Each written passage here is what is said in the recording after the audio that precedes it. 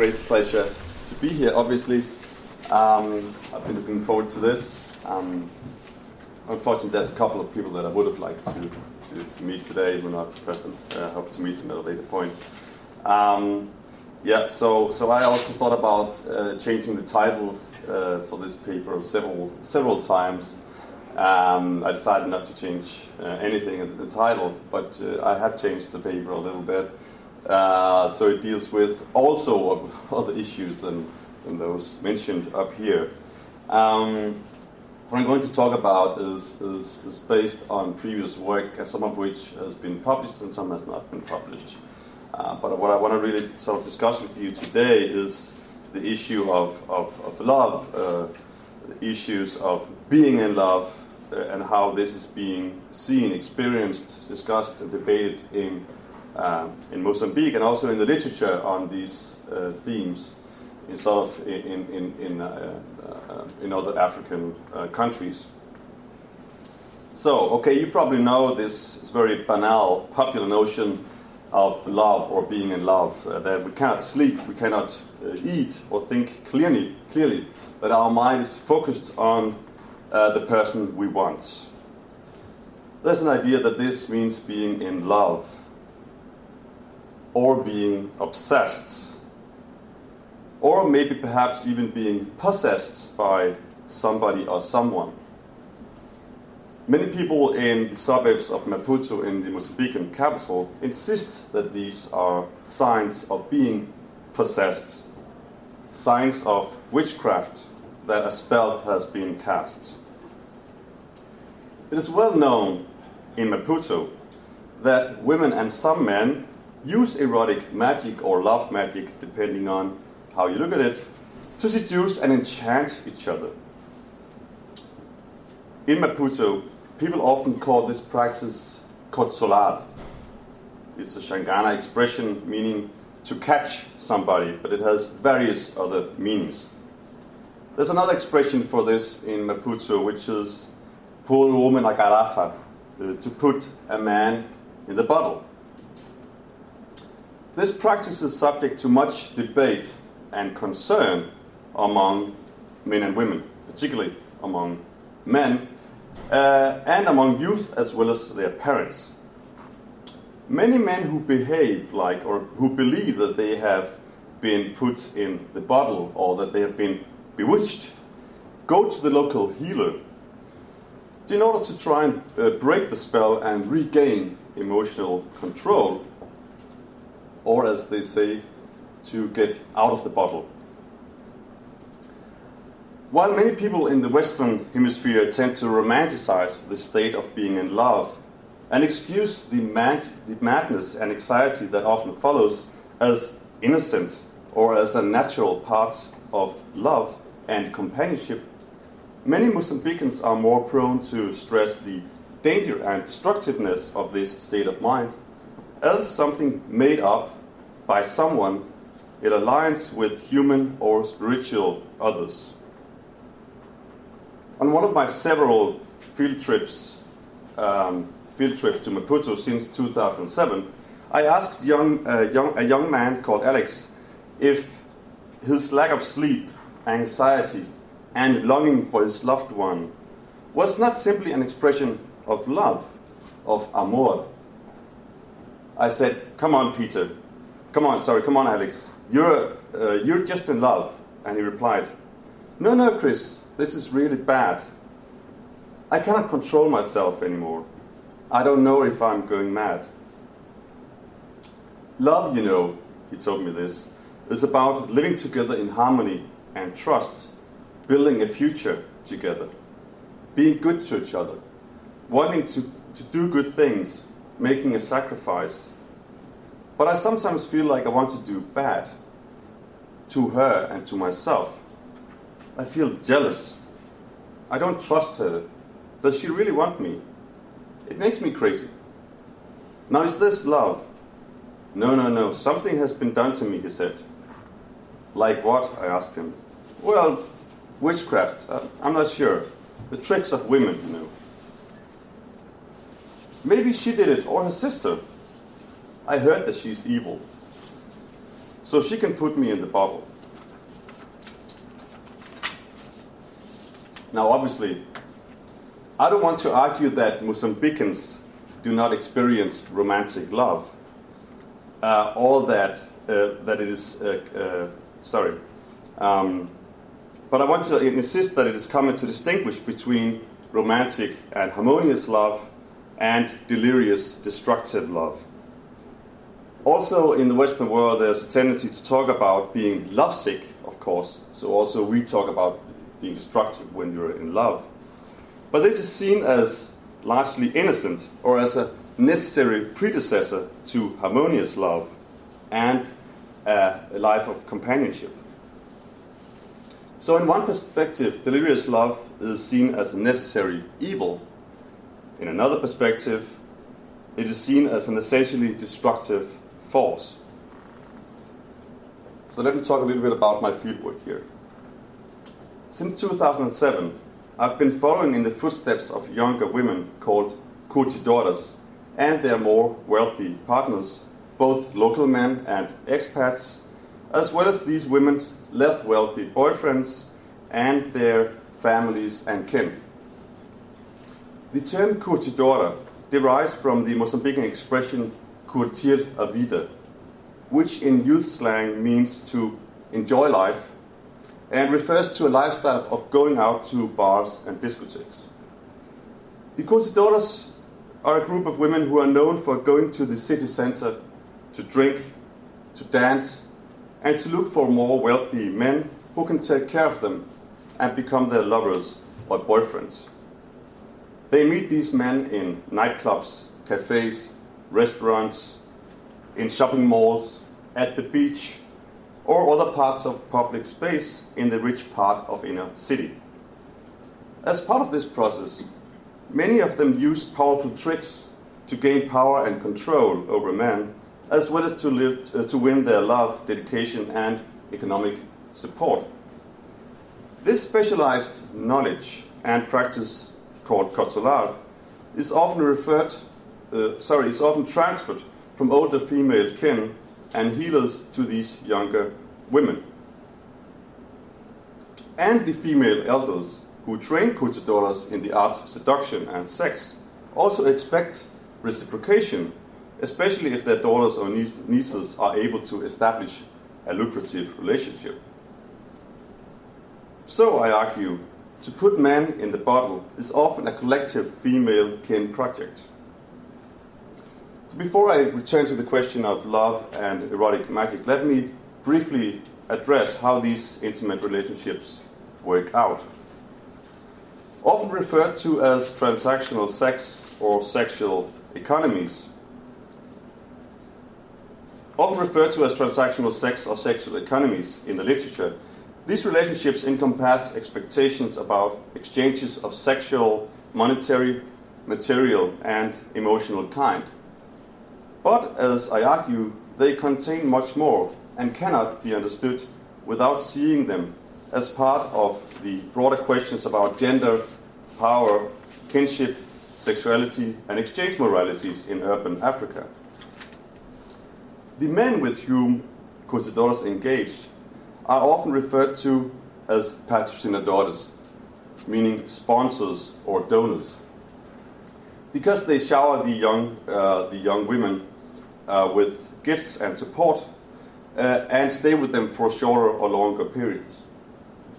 Some of them are local big men in business, politics, or generally in these women's neighborhoods.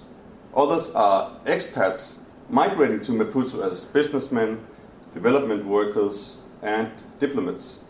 And most of them come from Europe, North America, and South Africa.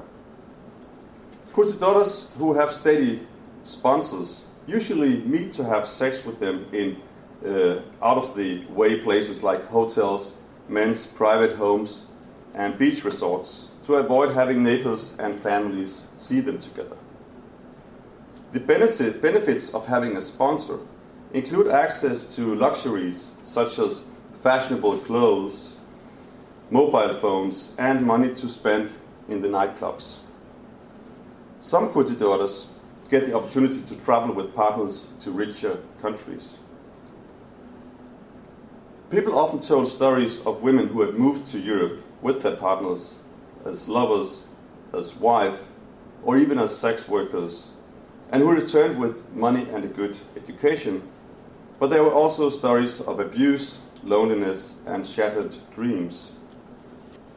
Many curtidoras negotiate with their men about receiving a monthly allowance, which they call a mesada, which is transferred then to their bank account so that they can dispose of the money as they wish. The mesada that a curtidora receives ranges from $200 to $3,000 a month, depending on the number of partners and the steadiness of the relationships. In the case of a one-night stand or more casual relationships, curtidoras either ask for payment after each sexual encounter or convince the partner to pay for acute expenses such as medicine to a sick relative, school tuition fees, or a new dress for an upcoming party. Sexual relationships with white men are often more lucrative than those with local Mozambican men, but some women have relationships with men in both groups. So to what extent do these relationships, exchanges, and erotic practices challenge Western notions of love and gender? To what extent is being in love an innocent affair, a result of chemistry, and a beautiful expression of destiny to be celebrated in songs, movies, and novels? Consumed in Western countries, and to what extent can this emotional state be seen as an effect of intimacy, desire, spirits, and illicit practices that are far from innocent or disinterested? A question which is related to this is, to what extent are these relationships marked by gender inequality and female subordination?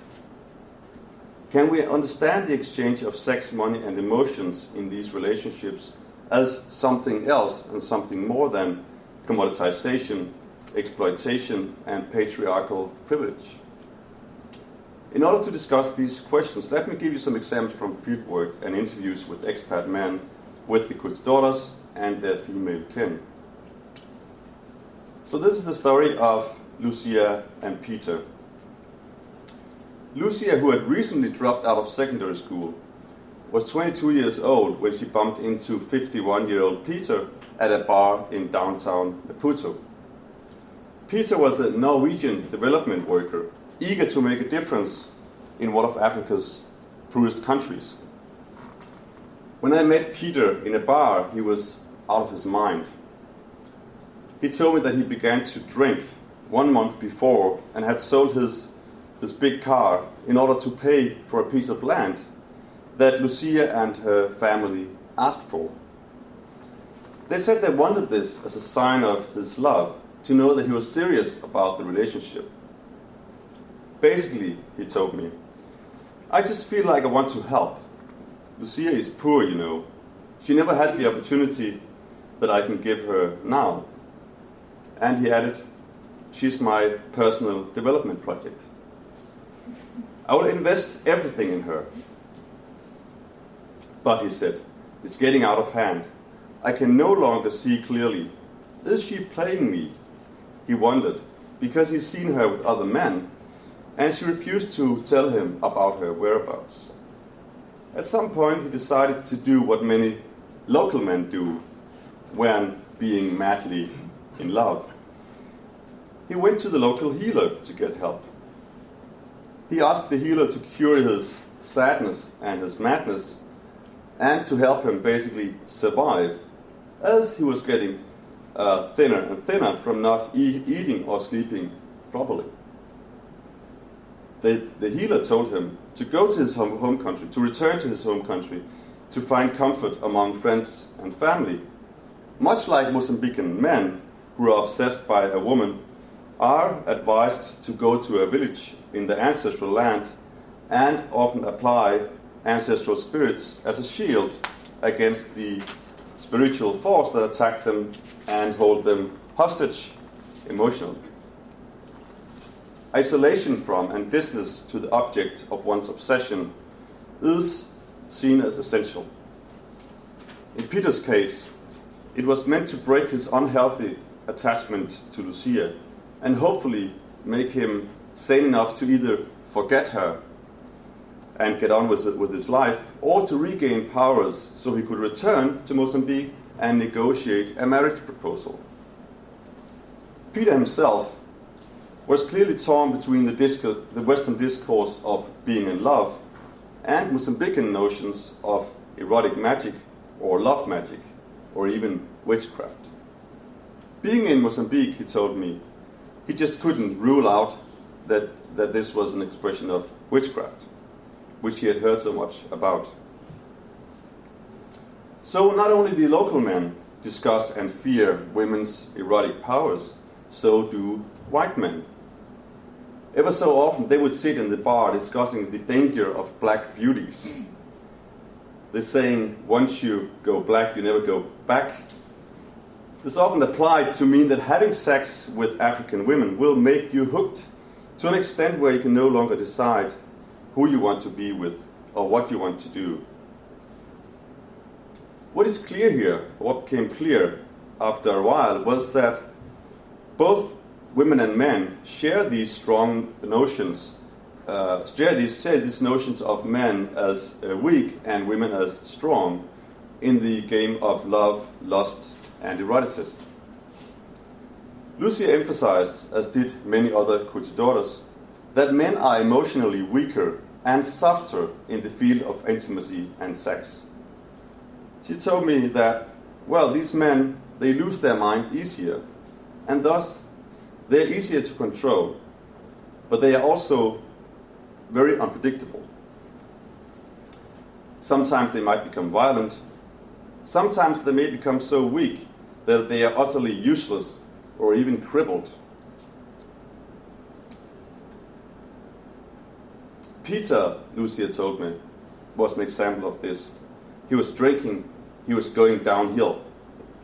At the same time, curtidoras are acutely aware that they must protect themselves from falling in love in order to stay in control and to keep the upper hand vis-à-vis the sponsors.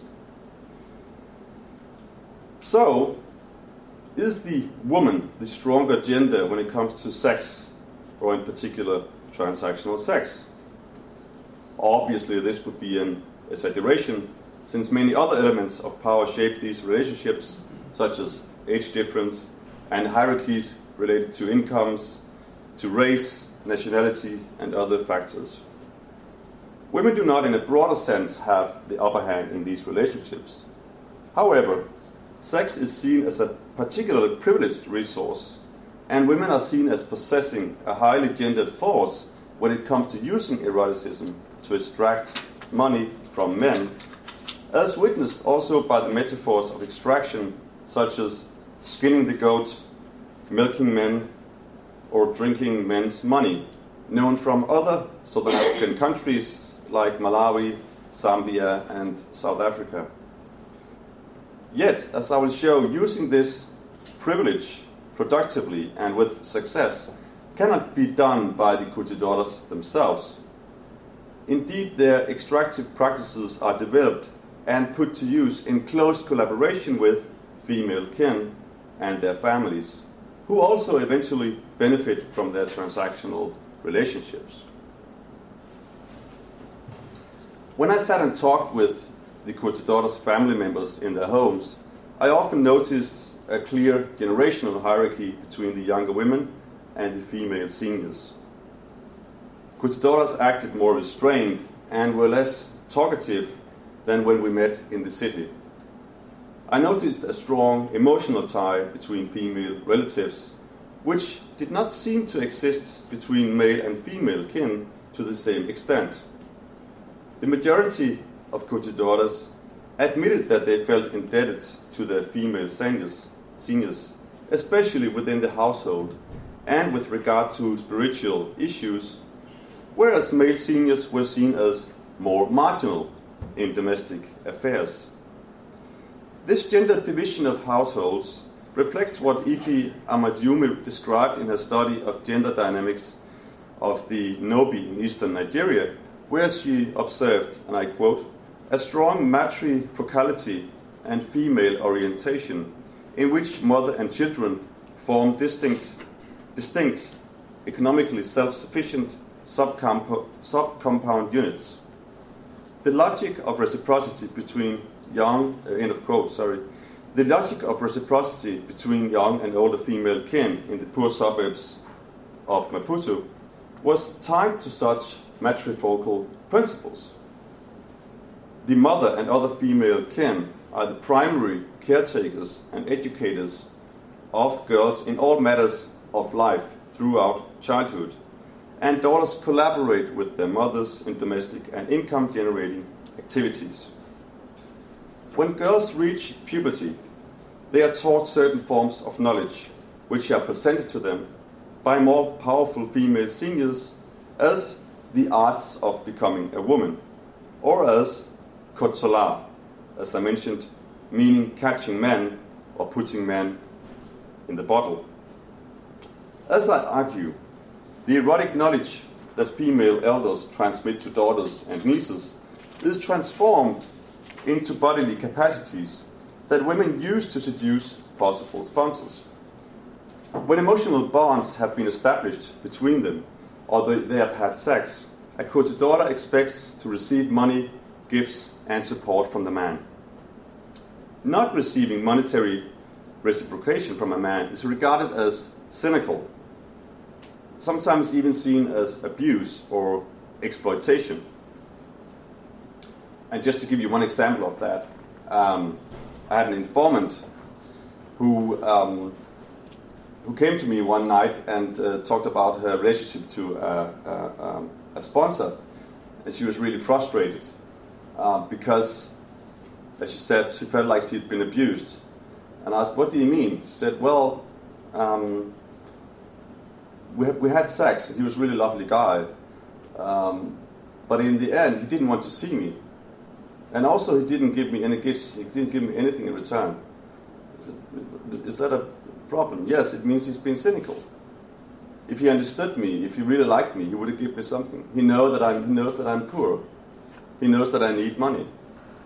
So, of course, what she was expressing here is sort of the opposite sort of logic that we have when it comes to prostitution, where giving money in exchange for sex is seen as essentially morally wrong, whereas here it's the opposite. If you do not give anything in return for sex, that would be morally problematic. Okay, so the money that Kotu daughters earn is used to cover nightlife expenses and other necessities. The rest of the money is then distributed among female kin. Elders, mothers, aunts, and older sisters use this money to buy food, medicine, and clothes for the children, and the male members, and sometimes to the male members of the extended family, and often save some of it for harder times, or to invest in housing or transport. In cosmological terms, the exchange also serves to satisfy ancestral spirits who are seen as masters of life and death, and from whom elders derive their authority and knowledge, even the Kotsolar. The elders are seen as living representatives of ancestral spirits who have the generative powers to assist in the birth of new family members, as well as in the production of wealth and success. So erotic powers are reproduced within a female space, where secret knowledge is passed on from older to younger women. The female space is separated from the male space of husbands and uncles, who traditionally are not allowed access to, or who are told not to interfere with women's secrets. The sponsor is also strictly cut off from this female space, where secrets are kept and exchanged. Of course, and I'll be ready to talk about that later. How did I get access to this knowledge? Being a man, it's a long discussion, worth a long discussion. We can have that later. Sadia, a 22-year-old woman, explained to me what putting a man in a bottle can imply, and I quote, The other night, when I seduced him in bed, he promised that he would stay with me and pay, so I can stay in this apartment and help my nieces, who are often sick. My sister and my aunt also helped me, and the female healer. She gave us these herbs that I rub into my body. My aunt always told me, if you put a man in the bottle, he would go nowhere without you. In fact, there was no consensus among informants about the process leading up to putting a man in the bottle and what putting men in the bottle implies. Nevertheless, in general terms, women agreed that the process can be divided into the following steps or levels.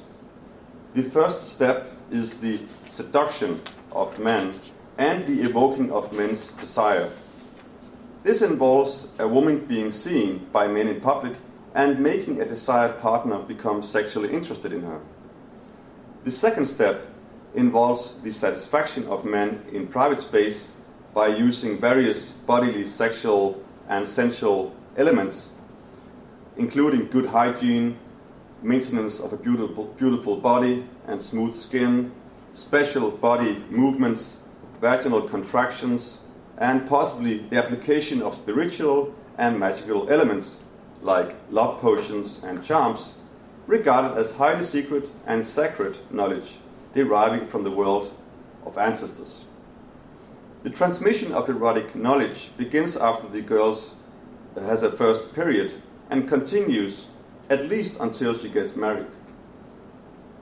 Which types of the above-mentioned erotic knowledge are taught and in what combination they are used depend on the religion and faith of the instructor relative and the extent to which the instructor acknowledges or refuses to accept the existence or legitimacy of traditional knowledge, power, and magic. When a girl has her first period, her mother, who is normally not allowed to be an instructor, calls an aunt or sometimes someone else in the extended family, and this person takes the girl to a house of relatives outside of the city where she can introduce the girl to her new life as a woman. If the girl is thought to have special needs, or if no female relatives are gifted enough to prepare the session, the mother brings the girl to a female healer who can educate her. Different tricks and skills are presented to the girl as a way to take care of herself, to achieve pleasure, and to understand how men think. And she is taught to use the power of sex with caution. Instructors and initiates often speak the local language of Shangana or Ronga during these sessions, or any other language of the ancestors from whom the knowledge derives.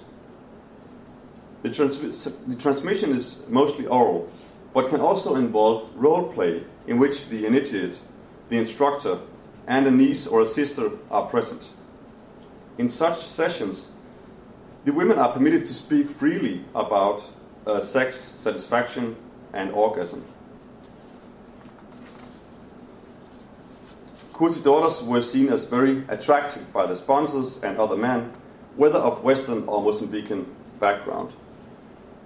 And they were often well aware of their value as attractive women, and so were their kin, who helped them maintain and improve their magnetic qualities. Kurti daughters' power to extract money from men was closely associated with their ability to appear, as they said, taboneka in Shangana, and as a consequence, to be seen and wanted by men. Some applied special creams to their body, or washed themselves in herbs, or applied herbs to their lipstick. This was very sort of special trick where they cut the herbs into tiny pieces, put it on lipstick, and then for some reason the men were supposed to just be completely attracted by seeing this, for example in the bars or the discotheques. Combined with more profane beautification practices like putting on hair extensions and fashionable clothes, this was believed to have a powerful effect toward attracting men. Although older women from different suburbs told me that such practices, admitted that such practices are gaining popularity, they also insisted that transmission of such erotic knowledge from elders to initiates is far from a recent phenomenon. This can perhaps be confirmed by Henri Junod's classic book, The Life of a South African Tribe. Writing about initiation rituals and love charms among the Tonga in southern Mozambique, he notes that what he calls physicians help young women to appear to male peers by using, and I quote, a certain medicine which produces an abundant lather when boiled in water. The physician washes the girl's body with it, after which she will appear, a taponeka, to the eyes of would-be suitors. End of quote. The physician that Junod mentions was a female instructor who, he adds, was responsible for ensuring that herbs and medicines had the desired effect on a man. Junod's work, I think, illustrates that the belief in women's erotic powers has indeed deep historical roots. If the process of seducing men in public is the first stage in putting men in the bottle, the second stage consists in applying erotic knowledge in the private space of bodily intimacy. Female can introduce curtidoras to the powers of creams and herbs that can be applied to the vagina and other body parts before intercourse. Together with the effect of herbs, they believe that the vaginal contractions will suck the energy from the man's penis so that he will become soft and thus more generous. This idea is quite consistent with Tonga cosmology, in which sex and bodily heat have the generative potential to create wealth and to soften the male organ and mind. This is probably one reason why women talked about sex as sucking energy or as milking men. For herbs and creams to have their full effect during intercourse, there must be a free exchange of body fluids, mirroring the continuity between bodies within a collective life-giving cosmology. For that reason, of course, condom use was out of the question, in order for these herbs, etc., to have full effect. In discussions of the pleasure of sex, some curtidoras admitted that their focus was on satisfying the male partners, because, as they said, if they themselves got too much pleasure out of it, they might lose control over the situation. Other informants told me that they felt sexually and emotionally at ease with sponsors because the men were good and sensitive lovers who gave them attention, pleasure, and a sense of safety. Others ascribed pleasure in bed to the very feeling of having the power, in an almost literal sense, to control and milk them for money. The most secretive level, if you will, of putting men in the bottle concerns the use of aphrodisiacs, love potions, and the placement of charms. The young women told me how a mother or assistant or a sister had taught them to prepare a special soup that can be served to a partner. The idea is that the man is affected in a desired way when he drinks the substance. Because of their presumed aphrodisiacal effects, these love potions were thought to work most effectively if served prior to the women making her advances towards the man, or just before having intercourse. Another strategy for putting a man in the bottle was to leave charms like a necklace, a ring, or a bodily substance in the man's possession. The placement of charms was seen as a powerful trick because the spirit of the person who owns the object is believed to cling to it and to work on the man even when he is traveling to faraway places, as the mother of one curtidora explained. The man, she told me, will experience an attraction to the girl who owns the item, especially when he is close to it. All of these erotic practices are thought to have the combined effect of making a man emotionally and sexually dependent on the woman who performs them. Okay.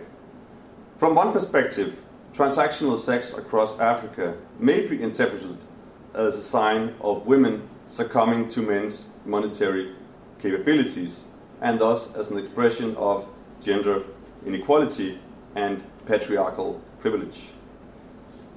But if these sexual monetary exchanges are seen as part of a larger system of reciprocity and female eroticism, as well as from a post-colonial feminist perspective, another picture may evolve of women who, with the help of their female friends and kin, actively choose men with a big wallet.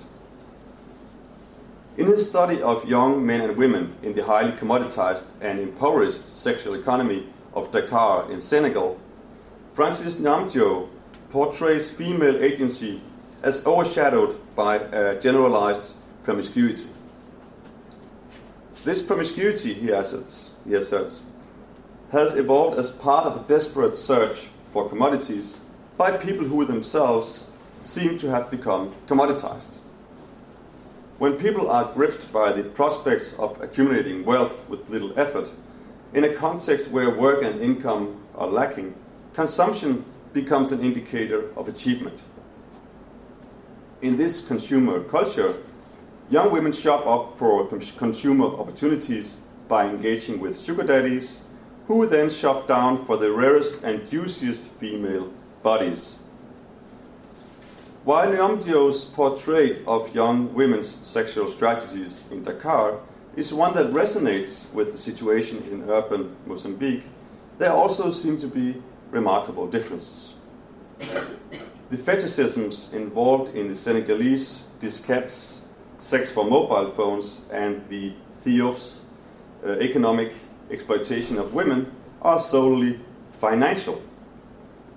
The potentially spiritual or erotically powerful elements of female engagement in these relationships are either absent or downplayed.